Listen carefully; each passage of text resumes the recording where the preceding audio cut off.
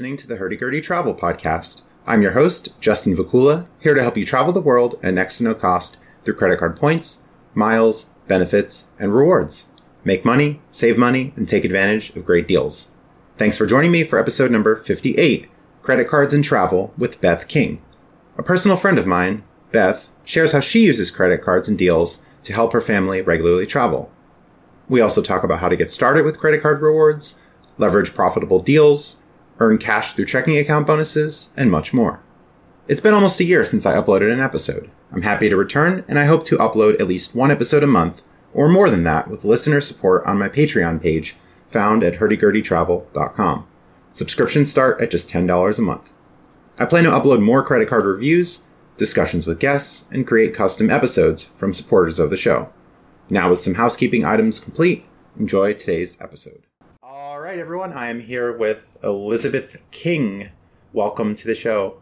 Thank you. Great to be here. All right. Yeah, it was, like 2 or 3 years ago, I was at a Staples and saw you there. I saw you holding some Visa gift cards. I was there to get some of my own. And I said, oh, well, we should talk. I don't think this person over here is just randomly buying the Visa gift cards during the fee-free promotion with the Chase Ink cash card, right? Yes, and then you saw my Chase Ink cash card come out, and you knew for sure, right? It was a sign. So you're in this points and miles game, and so we're coming on the show to talk about today. How did you get involved? How did you find out about all these interesting things that we do to gain miles and points to save money on travel and pay next to no cost? The story actually starts with a mailer I got. It was for, I don't even know what card it was. I think it was an American Express card, and it offered, rewards that you could turn in for $500 gift card or $500. And I thought, how is that possible? But I thought, well, if they're going to offer me $500, I'll take it. So I opened the card, and I remember I redeemed it for a $500 Restoration Hardware gift card. And I was so excited. I had no idea, right, that you could get better than 1 point or 1 penny per point. And then I, as far as I remember, I immediately closed the account. I wasn't going to pay an annual fee. How I didn't get on the bad side of whatever bank that was, I'm not sure. So that was my sort of moment where I sort of recognized that there were credit card offers out there, sign-up bonuses in particular, that were pretty astounding. But then it really, you have to jump to the Chase Sapphire Reserve card. When they opened that card with 100,000 point sign-up bonus, there was a lot of talk, and that talk, it went beyond the points and miles community. It ended up in newspapers, and I happened upon it, and I saw that, read a few articles about it, and then I started to realize that you didn't have to just wait for a mailer to come to your door telling you about a sign-up bonus you could get. You could actually hunt them down. You could look for them. And so I started slowly, and then very quickly realized the benefits of this game. So for people who are new, can you describe this process of you're getting this new credit card? How does the process work to get these really big welcome offers? Right. So, banks are very keen on signing up new customers, and so they'll offer pretty significant sign-up bonuses once you meet a minimum spend. What the sign-up bonus is varies not just from card to card, but from bank to bank, from time to time. And what the minimum spend requirement is also varies tremendously. And so if you start to pay attention to the offers that are out there, you can pretty quickly recognize what a good offer is, and you can pretty quickly figure out whether or not you can meet the sign-up minimum spend requirement. And because these banks are competing with each other for your business, you have every reason to sign up for cards over and over again as quickly as you can meet the minimum spend requirement. As long as you are good at, as long as you pay back, right? Right. What you owe at the end of the month, you're not carrying a balance. It's a wonderful way to earn points, to earn miles, to earn hotel stays, free hotel stays. And it's a fun little hobby to get into. Right. So we're putting spend we're already doing anyway on these new cards. Maybe we're using different cards for different purchases. We're taking advantage of bonus categories or special offers. And we're just signing up for lots of cards. I started pretty small. I got one premium card and then thought, oh, wow, this is great. Could I get another big bonus? And just moved up from there. Some people, I think, get intimidated. Oh, my God, Justin, you have like 30 credit cards. How did you do this? Did you just start signing up for 30 credit cards, or what was the process there? Most of us just start out with one and then two, and then all of a sudden we find ourselves, a year later at 30. So it certainly is something that you want to enter into cautiously, because you need to meet the minimum spend. You need to pay off your balances every month.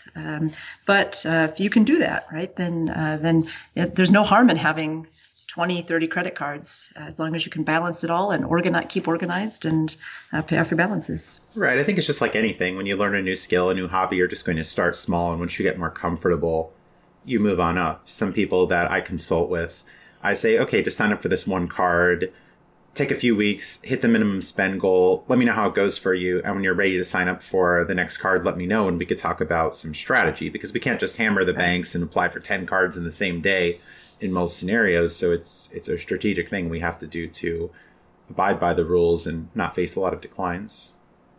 Right. When you start in this hobby, you can pretty much open up any card that that you're able to meet minimum spend on, as long as the bank will issue it to you. But you're right. As you get a little bit further in, you start to realize that you need to develop a strategy, because there are rules for every bank.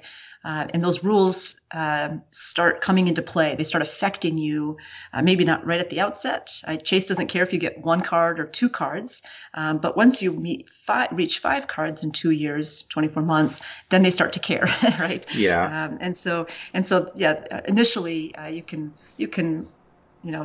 come into this game, and start slowly and kind of figure out what's your best option for, based on what card you want to get and what the sign-up bonus is. But after a while, you realize that there's even more strategy beyond that. Right. It could be intimidating and lots of options to start with. But I think demystifying that, learning the rules, getting more comfortable as you go along, it gets pretty easy. And I always tell people, you don't have to be all in like I am. And more people out there are doing more than I am. So, absolutely. Even if it's like you're just starting out, maybe you get one card every 6 months and see how you feel about that. Maybe you'll start getting a new card every 3 months or 4 months. And we get to redeem these points for some really awesome experiences. As you've had a lot of international travel, even recently, as we're recording here on October of 2021. Right. So what this hobby has opened up, right, for me and my family is the opportunity to travel so many places that I wouldn't have dreamed of 5 years ago. So initially, when I got the Chase Sapphire Reserve card with a 100,000 point bonus, I immediately saw that you could redeem those points for even more on the travel website that Chase operates, and I decided, hey, we're of Dutch origin, and there are some Dutch islands in the Caribbean that are not too far away, and it's not terribly expensive compared to others. So I was able to use those points from that Chase card to fly the family to Curacao. And we were all kind of awed by it. And then I used my free Marriott nights to stay at one of the hotels in Willemstad. And then we also stayed in Airbnb for a while in a different part of the island, which we paid for, out of pocket. At that point, I didn't realize, right, how extensive this game could get, right? You could leverage, you could leverage your points for cash in some cases if you wanted just not to pay anything out of pocket. But that, immediately, that experience immediately made me see the value of this credit card sign-up bonus and, spend game. And so, yeah, we've been all over. We've gone to Europe several times, Eastern Europe. I've took the kids. Actually, the kids and my husband met me there when I was there for work. We got to spend time in Croatia, Bosnia, Montenegro, such places that I don't think I ever would have thought I could have brought my kids along. When I was out there, Spain and Portugal, we took a wonderful trip there.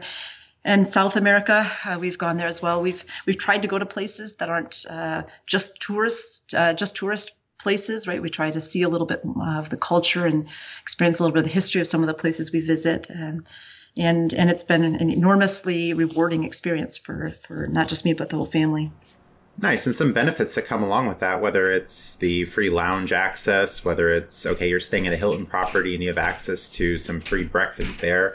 I think all this adds up and makes it just a more pleasurable experience rather than slumming it up at a Red Roof Inn and just trying to backpack across the world. You know, it's like, I'd rather not stay at that hostel with like 5 other people in the same room. Right, right. Yeah, no, you do get to stay in kind of neat places sometimes you wouldn't otherwise be able to afford. And a good example of this is we had some free Hilton nights, and so we stayed at the Conrad in Tokyo. And I wouldn't have even begun to think about paying cash price at that place. And then it came with free breakfast because of status. And then it came with free lounge access, so we could often eat our dinner there as well. And so, we were able to do so much. And then we could use, cash instead to get into museums and other places. And so it was wonderful, to have those opportunities. Now I have to say, if you're like me and you travel with family, and I'm usually traveling with 2, 3, even 4 kids and a spouse. We're not typically flying business or first class. Some in this points and miles game do. They leverage their points, to get great deals to fly internationally on first class or business class. And that sounds great, but when you fly with when there's 6 of you, right? Yeah, it's tougher. You want to stretch your points and miles. So we do get some luxuries, but there's also recognition that you're not going to jump into this game and suddenly be able to fly first class around the world and stay in the top hotels. You have to think hard about what value you place on a business class seat versus 4 economy seats. And for me, being able to travel with family makes it makes the pain of economy seats just fine. And in fact, maybe it's better that we don't even know what it's like to fly business class or first class because we'll never want to go back. The corrupting influence, right? Right. Well, I've had some free upgrades with Delta. I have the Delta Gold status, soon Platinum status, and it's nice to go to the Premium Economy or Comfort Plus and even the first class experience. But yeah, I have a similar take on it that I want to take the most amount of travel rather than spending tons of points. Like I recently went to the Albuquerque International Balloon Fiesta, and there was a Hyatt property out there for only 5,000 points a night. And that was points I just transferred from my Chase card. And the phone rep even said to me, wow, that would have been like $300 for that room. So there's some really good value that can be had. And it was really nice to watch the ascension of the balloons at like 6 a.m. right outside my hotel window. It was a great view, Wow. and I'm usually not bullish on the views of the rooms. So the experiences that can be had through this hobby are really cool. It allows us to really transcend in a way, as I think a lot of people have this mistaken conception that, it's only the rich people that get to do this kind of stuff. But it's like, no, the average person with a little bit of discipline and organization skills can really make it happen with this hobby. Absolutely. Yeah, some of the lounges that I've been in airports have been amazing, right? Instead of having to go to the airport and, sit in seats, hard seats with, surrounded by, chaos, right? Wondering if I really want to spend, $10 on a Whopper. Yeah. I get to go into a lounge thanks to a credit card that gives me access. And it's, much more peaceful and quiet, and the food is free. There's oftentimes drinks for free as well. And it makes travel a more relaxing experience. So, there are some great perks, some luxuries, but as, Justin, as you say, there's also a way in which we want to stretch our points and miles. And so everyone makes their own judgment calls about what they value most. And then you can put your points and miles towards those things. Right. A previous guest on my podcast, Bo Knows, he recently had a child, and he's not traveling as much, but he will be going to Disney in a bit. And he's choosing, okay, well, maybe we'll spend additional points or additional cash for the seat upgrades because we're not going to be traveling as much. And some people aren't really interested in travel at all, surprisingly, or maybe only once a year. So some people, as you said before, are just cashing out points. And you've certainly done that too with Chase and American Express, right? Absolutely. Oftentimes cashing out is not your best value, but if you're not traveling and your points or miles are just sitting there. Over time, they'll lose value, right? You won't be able to get as much for them. So then you might be better off looking at options to cash out. And Chase recently made it very maybe lucrative is too strong, but it made cashing out a real viable option, a good option even, when they introduced pay yourself back, where you could take Chase points and pay yourself back for certain kinds of purchases. Initially groceries, now it's dining and a few other categories. But sometimes we'll go out to eat, and I'll take the Chase Sapphire Reserve card along, and I'll think, we're gonna eat this, we're gonna get this meal for free. I'm gonna pay myself back for this food, because it's nice, right, to have that option. Then you don't feel so bad about a bill right at the restaurant that's more than you normally would pay. And you could also just get you can use American Express points. Sometimes they offer even an increased a number of or a percent by which you can pay yourself back. In essence, you can use Amex points against your credit card bill and lower the cost. And so sometimes those are good options. Yeah, they've had the promotion for 1 cent a point, or some bonus on redemptions with American Express, or some people use Charles Schwab, which is now 1.1 cent per point, or Morgan Stanley, which is 1 cent per point. So it may not be the most optimal, especially if people focus a lot on those international flights, but not everyone is flying internationally. And these are just other options. I'm not recommending, use your points at like 0.5 of a cent per point for gift cards by any means, but hopefully getting at least good redemptions when cashing out. Absolutely. Yeah, that should never be overlooked as an option.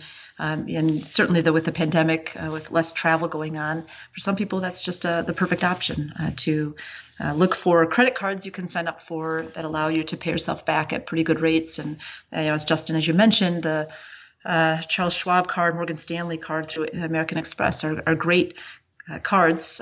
It's a high annual fee, but the sign-up bonus is great. And then once you have the card, you can transfer your points out for cash. And so it's a great way, if you're not traveling, to find some value in this hobby. Yeah, you mentioned annual fees. I think some people make mistakes in that they try to absolutely avoid annual fees, that they don't understand that the annual fees are more like an upfront investment. Okay, maybe I spend $99 for an annual fee on the card, but I'm getting this really big welcome offer. I'm getting a free night certificate every year. So can you talk a little bit about the annual fees and how you manage them? Right. So initially I was the same way. I wasn't going to pay an annual fee ever, right? That was, why would you pay a fee, right, to pay, to use a credit card? But yeah, you quickly would recognize if you sit down and do just basic math, right, that it makes a lot of sense to pay annual fees in many cases. Sometimes it makes sense to pay the annual fee a second, a third time. So yeah, you have to weigh, right, the sign-up bonus and what value you place on the sign-up bonus, the other perks that come with the card and what value you place on those perks. And you have to decide if it's worth signing up for the card. And I will say that most banks want you to see that it does make sense the first year for sure, right? There's almost no card out there, right, where the sign-up bonus doesn't give value that far exceeds the annual fee. Now, going into the second year, when you don't get that sign-up bonus, you could try for a retention offer, and that might offset some or all of the annual fee. Or you might think it's worth holding on to the card just because of the various perks that come with the card.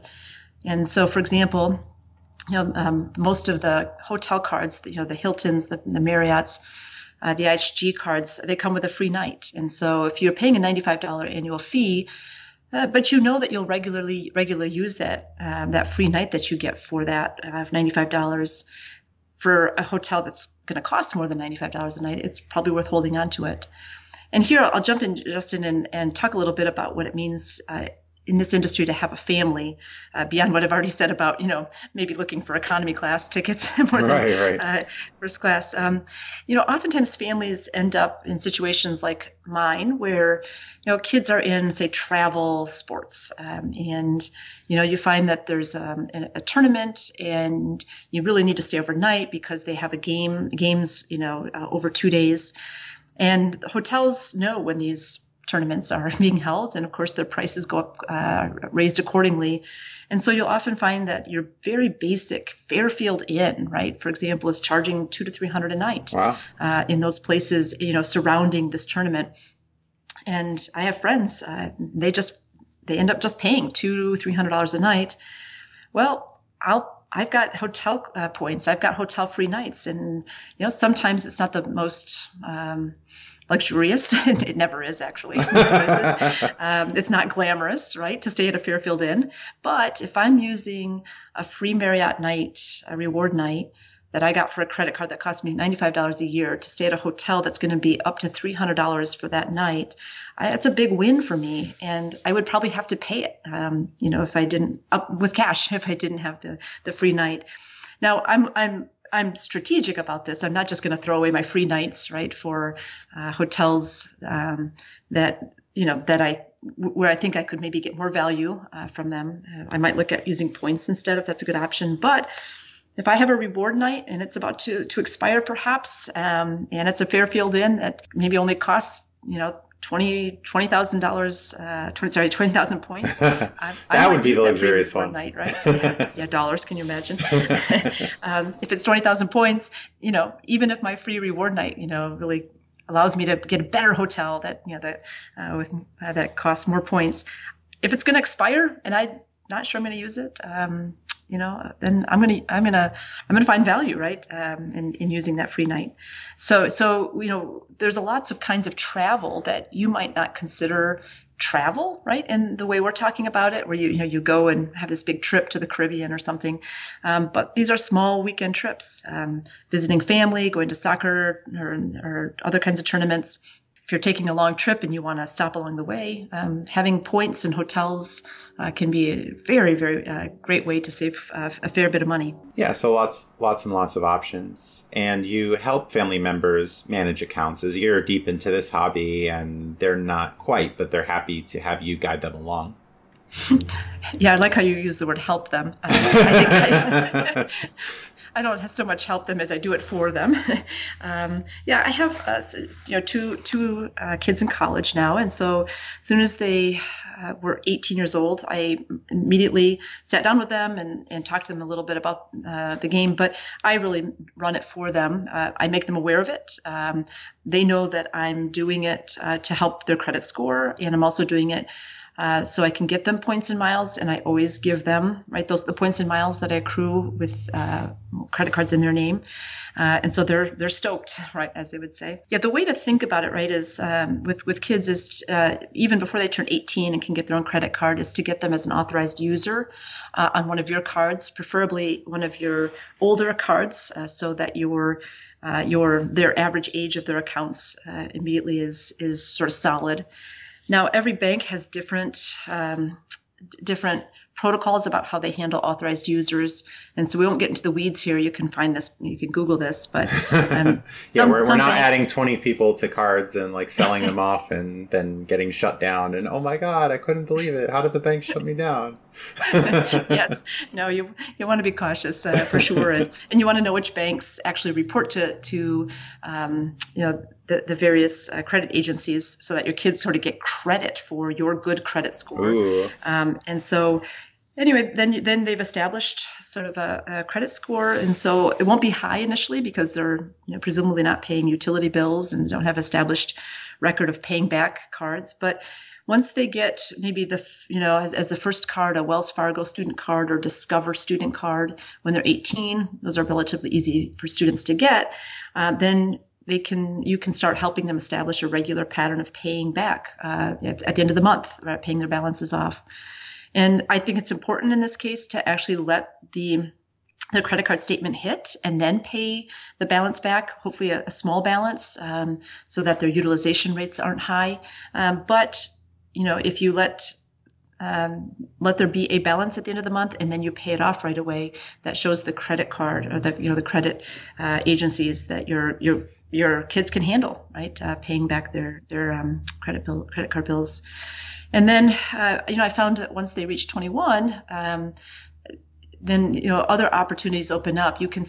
They can start taking your income and crediting it to their own as if it's their own. And so that's helpful in helping them get better cards even. Right. That's the household income that's listed on applications banks usually ask for. Right. And you can't, kids can't take credit for household income until they're 21. You can't, they're not presumably able to get access to it until 21. And even then, I'm a little bit cautious when I sign up for a card with my kids who are older than 21. I don't claim that they have my income, but since I do, we help them out with certain costs associated with college, then I can give them credit, right, for that as if it's income. And so that's helpful. And they have jobs as well, so they have some limited income, which also they can take credit for when they sign up for a new card. But I also found that with my 20-year-old, she can't take credit yet for my household for household income, but she turned 20. She had 2 years worth of her credit card history under her own name. And while she had been denied previously for the Chase Sapphire Preferred, she hit the 2-year mark. And suddenly I went through the process and applied again, and they gave it to her. And I'm guessing hitting the 2-year mark made a difference. And, she was applying for it with relatively low income from 2 part-time jobs that she holds. She was able to get that really nice sign-up bonus from the Chase Sapphire Preferred that is still out there, but only if you go into a bank. Right. And your family members are able to also get some of the travel benefits as well because they are authorized users. Right. Absolutely. They don't have any of the big cards, right? I haven't yet. And I will hold off, right, until I think they're, old enough and it makes sense for them to have, say, the Platinum, American Express Platinum. But yeah, they've been able to use my Hilton Surpass Priority Pass passes to get in.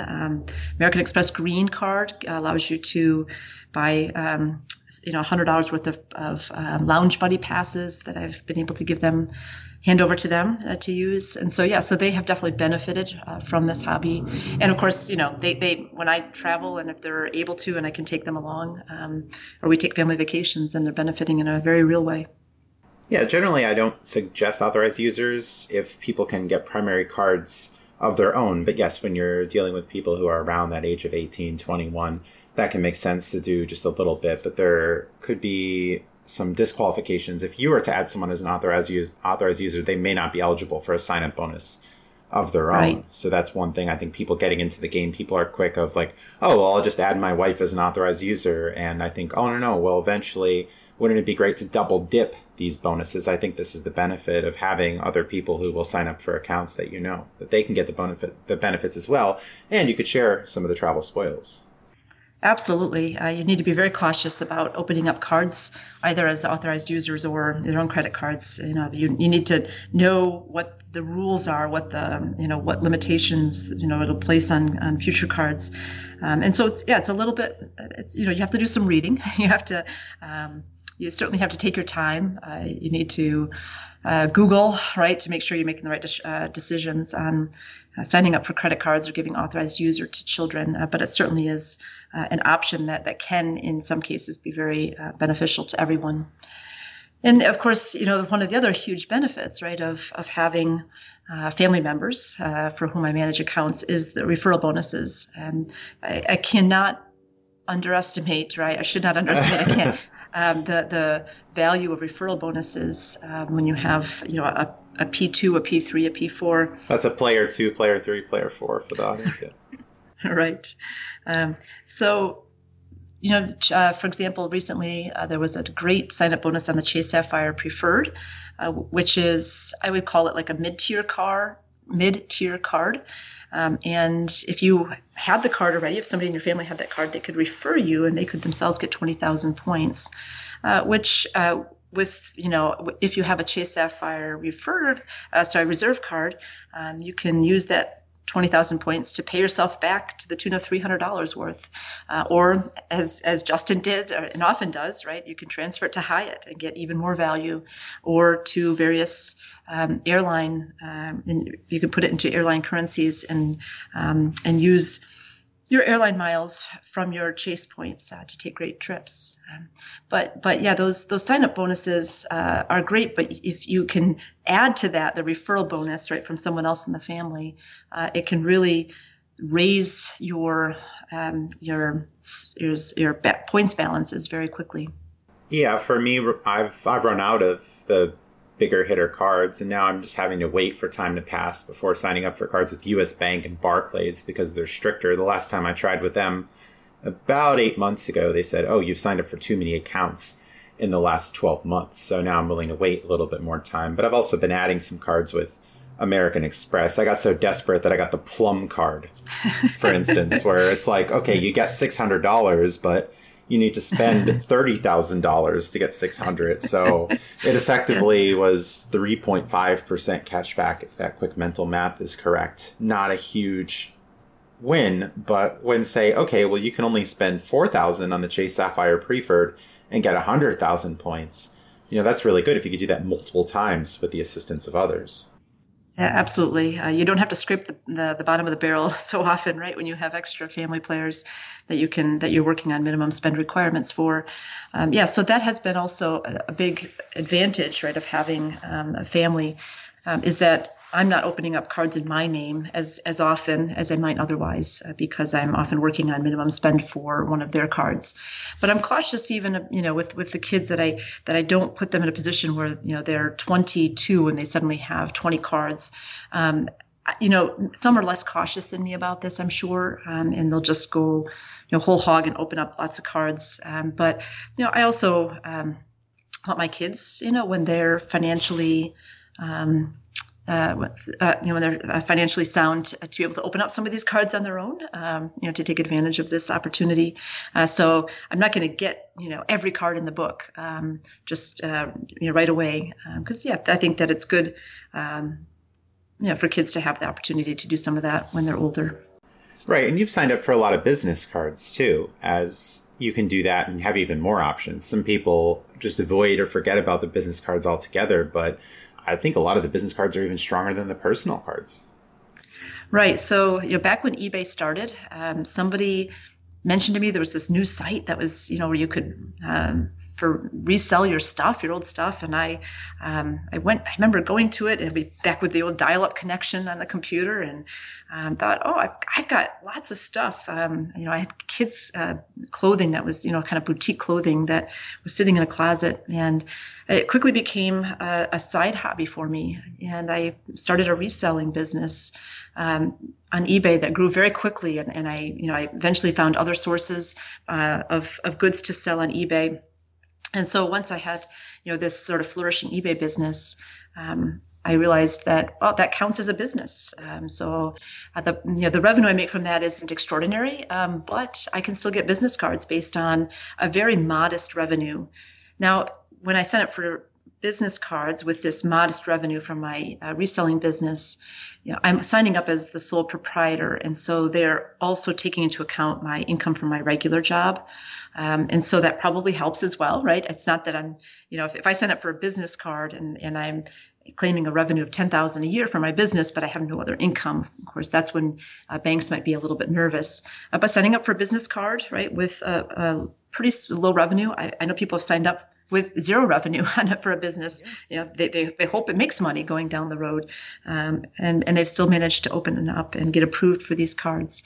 So don't be scared off by business cards. If you have even the most modest of all businesses, or if you are going to start a business and you want to sign up for a business card based on a business you're starting up, don't be afraid to go for it.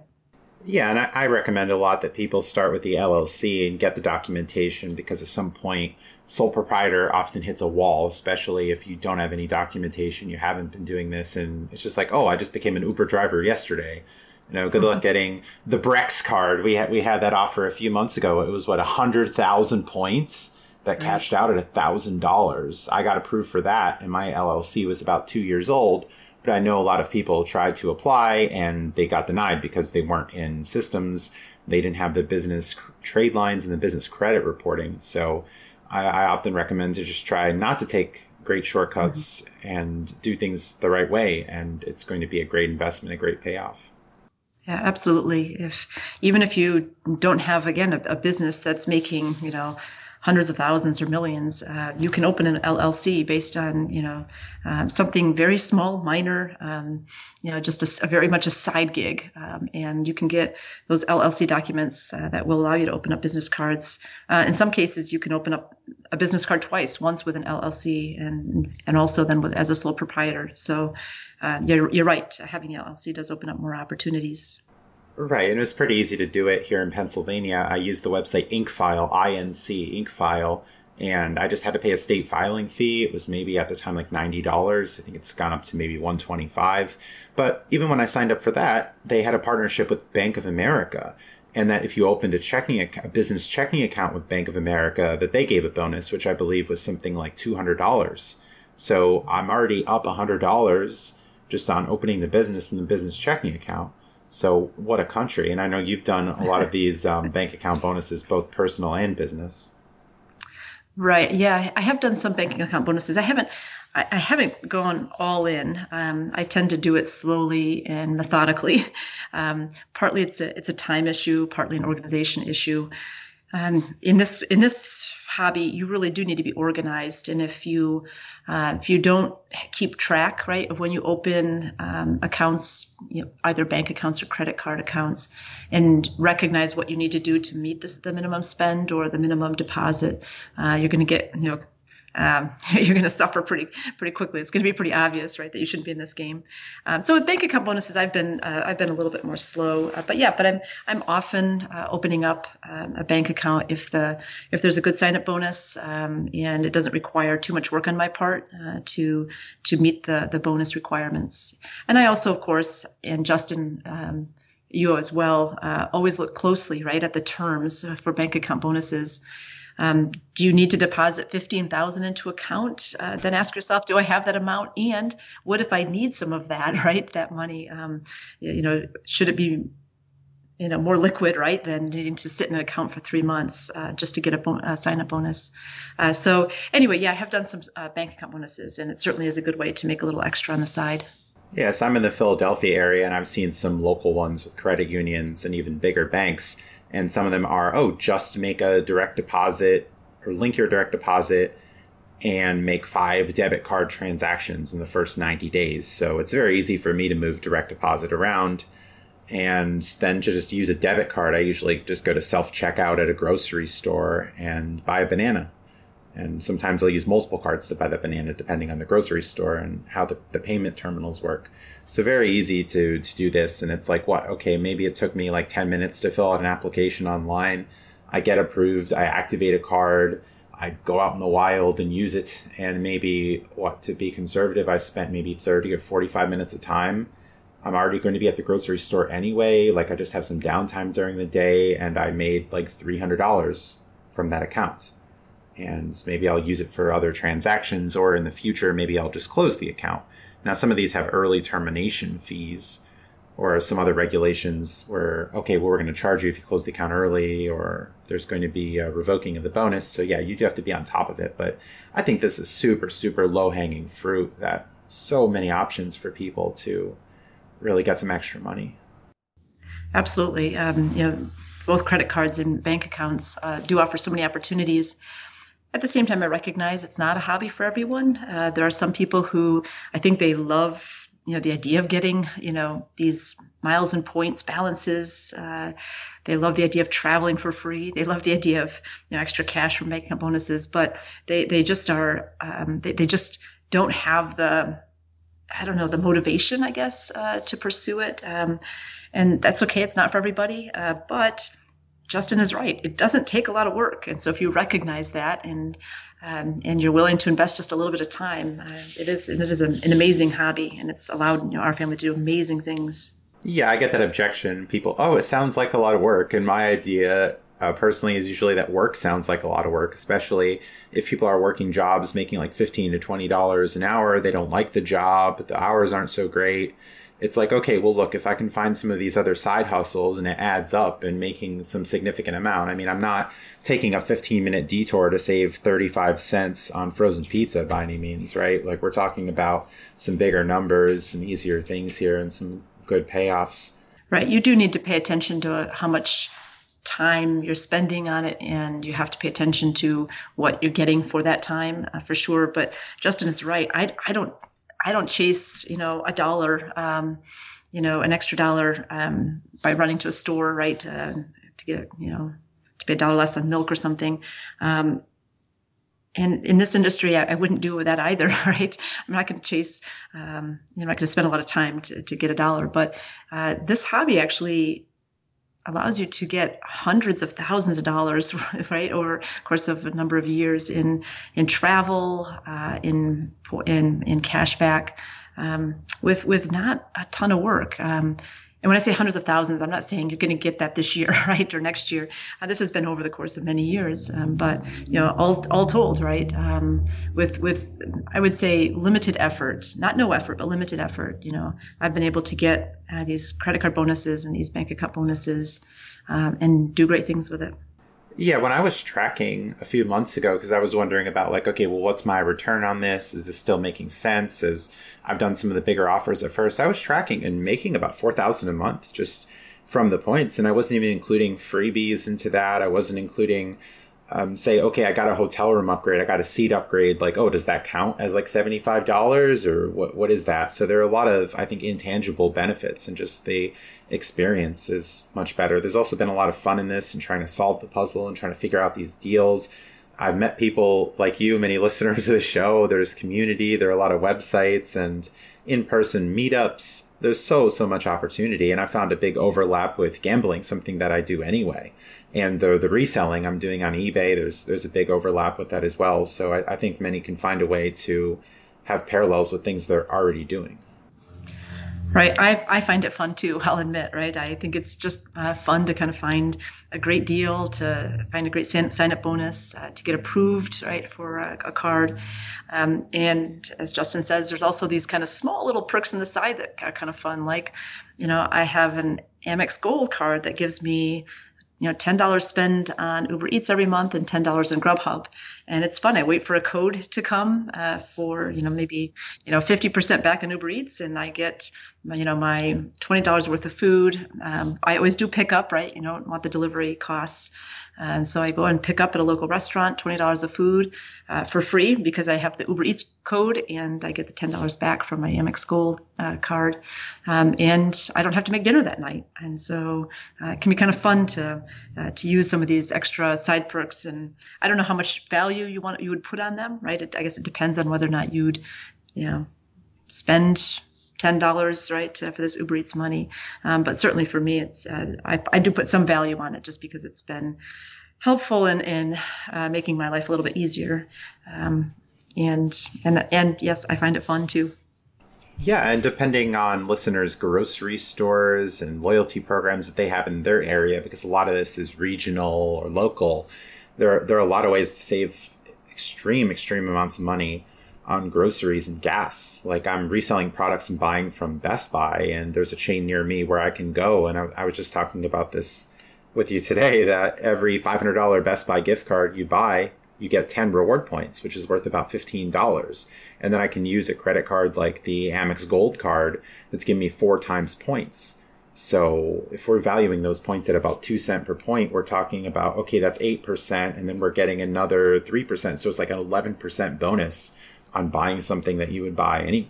And that's just making a significant difference. As I'm hearing people talk about, oh, look, the price of groceries and gas is going up. It's like, oh, well, I've been paying $0 for that for the past 2 years. It's like, what a savings. Like, if I could just have one thing is like, okay, Justin, you can only do these 5 things and your time is limited to others. It's like, wow, if I can do the groceries and gas deal, it's just really, really amazing.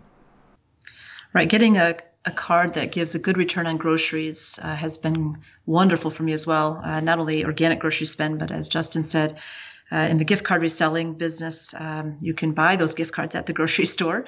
And if you pay attention to when they have deals on gift card sales, then you can reap an enormous number of grocery points. And so, yeah, I'm not quite eating and driving for free like Justin, but I certainly am getting some groceries for free, and I'm certainly paying less for gas because of the rewards rewards programs of some of the local grocers around me. Some of it you have to kind of sample yourself, figure it out yourself, go to those stores and find out what they've got. And in some cases, you can go online and you can get tips from other people about what stores are offering, what kinds of benefits and bonuses, and when sales are happening. You're right, Justin. The extra money towards groceries and gas has been one of the most fun parts of this hobby. Yeah, it's like we went into a grocery store. It's like, wow, I have all these rewards at the end of the year. They're going to expire. So it's like, oh, wow, I could just go in there and buy everything. That's pretty cool. You had an experience like that last December. You brought some family members like, oh, where are we going to go today? Oh, yeah, we're going to the grocery store. Like, no. And I'll give Justin the credit in this case. He actually had all these points expiring, and he texted me and he said, I have points expiring. I don't know what to do with them at the grocery store. Why don't you go and use my account? And one of my kids was down in the dumps that day, and I said, we're going to go to the grocery store tonight. And so we went as a family, and I let them pick out what they wanted, and they were thrilled beyond belief, right? They could buy whatever ice cream they wanted. They got some hair products that they were hoping for. We got to buy seafood that we normally wouldn't buy, thanks to Justin. And it was kind of this, moment of freedom, right? I can get all these things. And, thanks to Justin, we had one of our most fun travel outings all year. Oh, yeah, no problem. It was a really wild November, December last year, and hopefully we're going to see some of those deals come back again. So we proved Dave Ramsey wrong. It's like, well, you're not going to make much from credit cards. Oh, it's not going to be worth the effort here. Like, well, yeah, okay, well, we might not be a billionaire, but we can certainly save a lot of money. And the way I look at it, saved money is like made money, where it's like, well, I was going to spend this money anyway on gas and groceries and my auto insurance and all these other things. And I have so many ways to reduce these costs down to nothing or next to nothing. And it just makes a big difference. So Justin has brought up Ramsey, and I think it's worth remarking, right, that he is wrong, right? He's not wrong for everybody, but he's wrong for many of us who are careful with our money. We pay off our balances. We never pay interest on our credit cards, and we never pay fees because we're organized, and so we always make sure we avoid late charges. And if you're the kind of person who can do that, and many of us can, then getting a credit card or 2 or 10 or 20 actually can make sense and can be enormously rewarding. Yeah, I see people using cash and debit cards at registers. It's like, oh no, they're missing out. But yeah, not all people have that financial discipline. I hope that people can become disciplined and just not go crazy just because you have a line of credit and, oh, let's buy that plasma TV or Gucci bag or whatever, and I'll pay for it later. And then, the $10,000 racks up and then you're paying like 20% interest. So I think that financial responsibility is really important.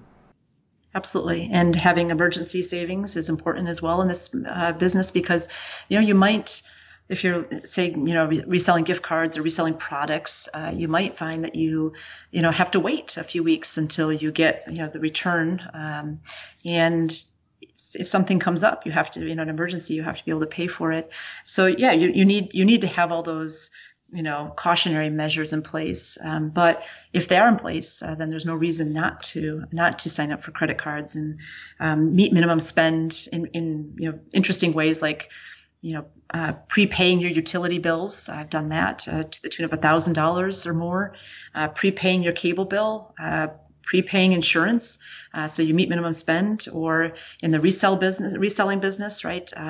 You can go ahead and buy these products, take your time selling them, knowing that you have, just in case, you have emergency savings, you have enough to pay off the balances if they come due before you get the return on your products or the return on your investment. And if you're one of those people who can do that, and I think many people can, they just don't realize they can, then this is a great hobby to have. Yeah, there can be a lot of creative ways to hit those minimum spend thresholds without just blowing money, right? We were talking one day about Plastiq, Plastiq. Can you talk about that a little bit? You've used that service before. Sure. It's a service that allows you to pay them by credit card, and then they send out a check to whoever you owe money to. So, for example, if you are paying utilities and your utility company doesn't take credit cards, many don't, then you can pay Plastiq, and they will in turn send a check to your utility company for a fee. And so you have to pay attention to that fee and decide whether it's worth it.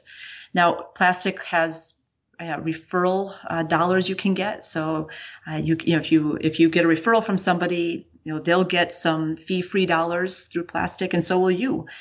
So maybe your first $500 or $1,000 that you pay to plastic will be free. And then beyond that, there is a charge. It comes in, I think, just under 3% typically, which is something you have to think about, right? Is it worth paying 3%? In some cases, the answer might be yes. If your sign-up bonus is pretty significant, and it's maybe the sign up, the minimum spend requirement is $5,000, and you can organically spend, let's say, $4,000. Then spending $1,000 by prepaying utilities through plastic, or just taxes in general that could have some applications. So it pays to experiment, and we both have the Point debit card, which is a more recent thing that also runs as 1% on plastic, but the Point debit card is also giving 1% back in rewards. So for those occasions where you don't want to send a paper check in the mail, or you don't have paper checks, you could just go ahead and do that. And the Point debit card, of course, has had some bonuses. And not just bonuses, but they occasionally will run streak rewards, for example, where if you use your card 5 days in a row, total over $200, you get a certain amount in a certain bonus, right? Usually about $30. And so cards have, sign-up bonuses, but they also have sometimes ongoing promotions or ongoing bonuses that you can pay attention to and use to your advantage. Yeah, and I think the credit cards also give an easier way of life, whereas people who are primarily using debit cards, for instance, risk overdrafting. Oh, how much is in my account? I don't know how much is in there. And I've seen some cases where people's information was compromised on debit cards, and then they're having to wait for weeks for the bank to resolve the issue. The money's out of their account. They're risking overdrafts. It's not a comfortable thing. So I think credit is making life easier in many ways. I agree with Justin. Just so long as you're not the kind of person who has a credit card and thinks, ooh, I have a credit card. I can spend, whatever I want. I can buy this thing I wasn't going to buy because I happen to have a credit card. So just make sure you're not spending more simply because you have a credit card, or buying things you wouldn't otherwise buy, right? Just because you have the credit card. And so if you're the type of person that does that, you might want to rethink this idea. But if you're like Justin, myself, and many other Americans, right, who know how to spend responsibly with credit cards, then it's absolutely something worth looking into. Yeah, I think it's important to live an intentional type of life and really question a lot of societal assumptions, whereas some people think, oh, well, if I spend more money, life is going to be better. Well, not necessarily. Like maybe that $80 bottle of alcohol isn't all that's cracked up to be. And you could just, have that ice water when you go out to eat, and maybe take some flavor enhancer from your bag and put it inside that you got with grocery rewards sometimes. So you could really question. And I think living the frugal life gives me a lot more headspace, and that I don't have to worry about, oh, how am I going to have the money to pay that bill next week? Like this business of living paycheck to paycheck, I think is very avoidable in many cases. If people are to look at their spending and, okay, well, did I really need this thing? Oh, well, maybe instead of using the food delivery app and paying the full amount, I could have just fired up the rice cooker at home and, saved that $15. I think that's a very good space to be, and just not being reckless with the spending and just trying to live for today, that we can be future oriented and just be more careful about how we're spending and living our lives. Yeah, you could not be more right? You need to think hard about why you're spending, why you're spending the way you are, right? If it's just to keep up with the Joneses, then that's not the kind of spending that's going to make you happy, obviously, but it's also the kind of spending that'll get you into trouble very quickly financially. So this is not a hobby that's meant to mean you can buy the latest and the greatest. I suppose it allows you to buy some more than you maybe could before. But I think it's better to look at this as a hobby that allows you to do some things and experience things, and maybe even give to charity at higher levels than you could before. So this is not a philosophy to replace, right? A much better philosophy about living frugally and thoughtfully and living environmentally friendly, right, lives. It's a way to find more opportunities that you might not have before. Yeah, that philosophy, of course, is my other podcast, the Stoic Solutions podcast, applying stoicism to everyday life.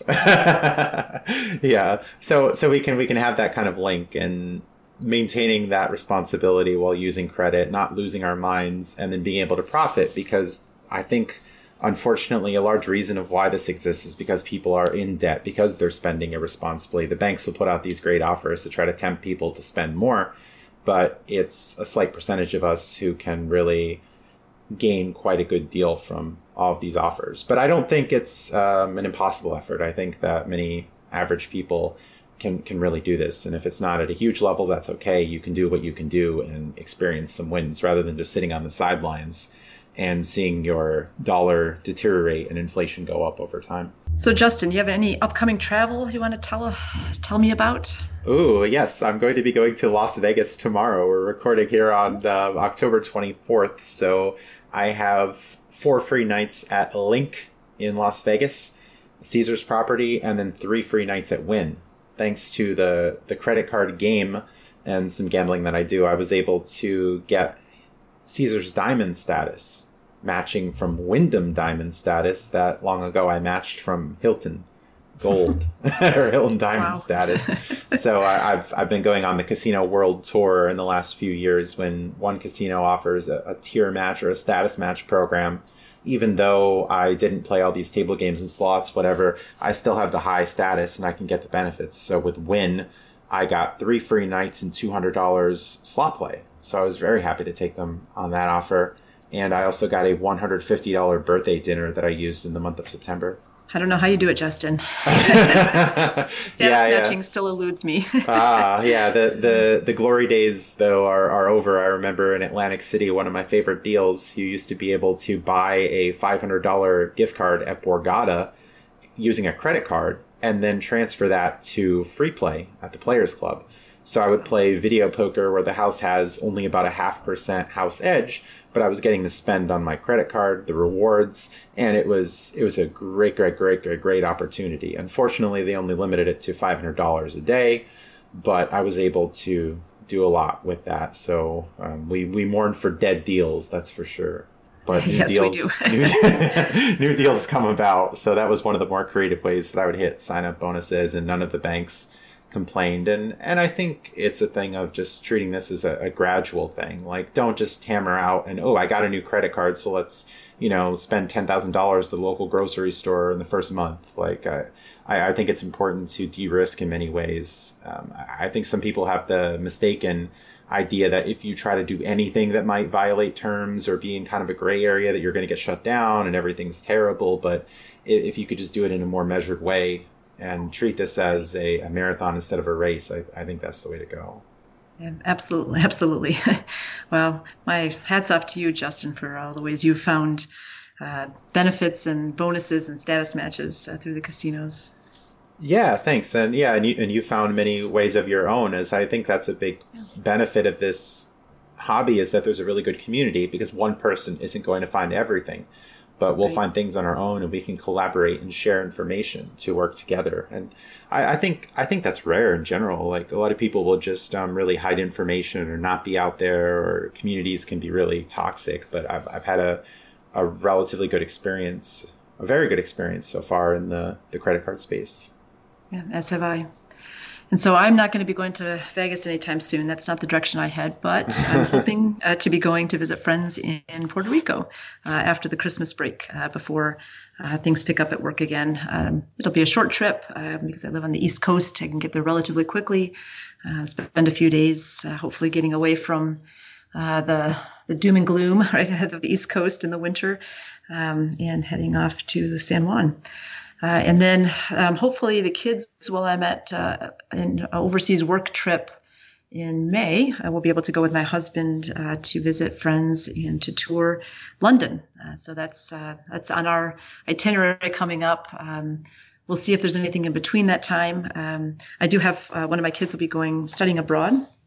So one of the great benefits of this hobby is that I can get her there to her study abroad location with points, with miles in this case, and reduce the costs of studying abroad for her. And who knows, maybe I'll get to use miles to go visit her at some point in the spring. Oh, great. And how do you go about funding these things? So you have this Puerto Rico trip. What's the process that you take for using these points, miles, and benefits in order to take the travel? Right. So that does take time, but it's something I enjoy. So I don't mind spending the time. I actually start with Google Flights, quite simply, and I look at, what days have the cheapest flights from which airports. And I have several airports that I live, close enough to that I don't mind traveling there and flying out of. And they're rather big airports. So that does reduce the cost. But then I look at the cash costs, and then I go to various airline sites, and then I start looking at the points or the miles requirements for those trips, and so then I can sort of match them up against the cash price, and then if I do decide that the cash price is a better deal than using miles, then I'll oftentimes have to make a decision about which credit card to use, because if you use certain credit cards, it comes with insurance, and then you don't have to worry if your trip is delayed or if it's canceled, right? You have insurance to cover that. Most of these insurances, by the way, I should say now, thanks to COVID, don't cover COVID emergencies, right? So if you are, overseas and you test positive before coming back, most of these insurance cards will not cover your 2 weeks of quarantine. That's not, that's considered, beyond what these insurances will pay back. But here's an example of something that did pay back. I had a trip planned with my daughters to Spain and Portugal, and there was a tremendous winter storm in our area and couldn't make it to the airport. And Chase Sapphire Reserve Insurance actually paid the cost of the points that I had put into the trip. And so that was amazing. But to go back to your question, Justin, so, once I have the cash price and the various mileage costs for the airlines in which I have miles accrued, if I decide to go the cash route, I might go with a credit card that provides good insurance, but I also might go with, a credit card where you get some, maybe you can pay with points rather than miles. So I have an Amex Platinum, the Business Platinum. And if I use that card and if I use the points on that card to buy tickets in whatever airline I've set up as my sort of primary airline, it will give me about a third of those points back, which is an amazing return. So in essence, you're paying really 2/3 of the cost of the cash price of the trip by using points. And so there's lots of different ways to fund travel, and you kind of have to look at all your options. And then, of course, once you have the tickets purchased, you have to think about rental car if that's something you need. I do try to avoid rental cars if I can. Local transportation is so much more convenient, but sometimes you need the rental car. So you can look at the various options through your various portals from, say, Chase or Amex. But oftentimes I'll go to rental cars and I'll just pay the cash price for that. And then I'll just figure I'll pay myself back somehow, right, for the rental car. A hotel is the most fun to me. I love, looking at my hotel options. You can look at your various rewards programs. Do you have Hilton points? If you do stay at Hilton, what are the best options? Hilton gives you, if you book 4 nights, the 5th night free. So there's just so many variations, right, within these rewards programs to pay attention to.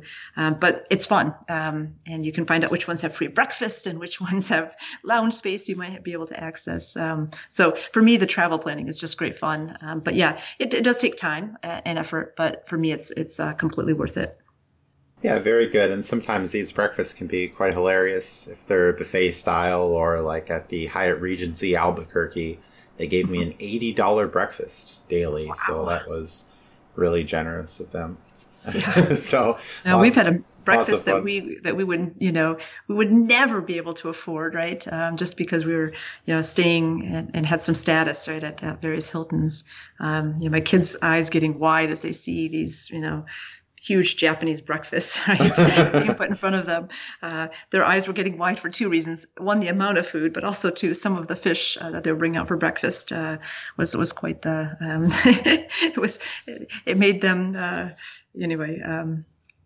it made them a little nervous, but they ended up loving it. So. All right, very good. Anything else to add as we're at the hour mark here? No, it's been great to talk to you, Justin, and share some of my experience with points and miles and travel and credit cards. And it's been great learning from you, right, about how much can be done and what kinds of opportunities are out there. So, if you're at all inclined, Justin has been a very helpful resource, and his podcast here is worth paying attention to. There's others as well out there. So read widely, ask questions, and enjoy yourself. Yeah, especially the two sites that I really recommend, doctorofcredit.com and the esteemed Stephen Pepper at gcgalore.com. And Stephen was a previous podcast guest. So if you're interested more in the gift card game, gift card reselling, that's definitely one person you want to follow. So yeah, thanks for coming on, and I'll see you at Staples in the future. Thanks, Justin. Great to talk to you. Yeah. Bye-bye. Thanks for listening, and stay tuned for more content. Visit my website at hurdygurdytravel.com to contact me, find me on social media, read episode transcripts, schedule a free credit card consultation, and support my show through Patreon, Subscribestar, referral links, and buying from my eBay store. Watch the show on YouTube and listen on many podcast platforms. Please like, share, comment, and subscribe. Supporters of my Patreon and Subscribestar pages receive special perks, including a custom podcast episode, questions answered by upcoming guests, and monthly private one-on-one conversations.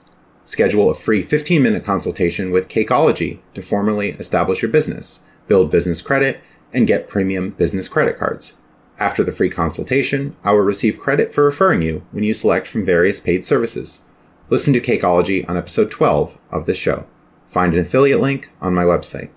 Build and grow your business with the help of Burst Biz Services. Burst Biz helps you grow and start business, expand business credit, and increase your business visibility with online listings. Use my affiliate link at hurdygurdytravel.com for a free business evaluation. Thanks for listening, and have a great day.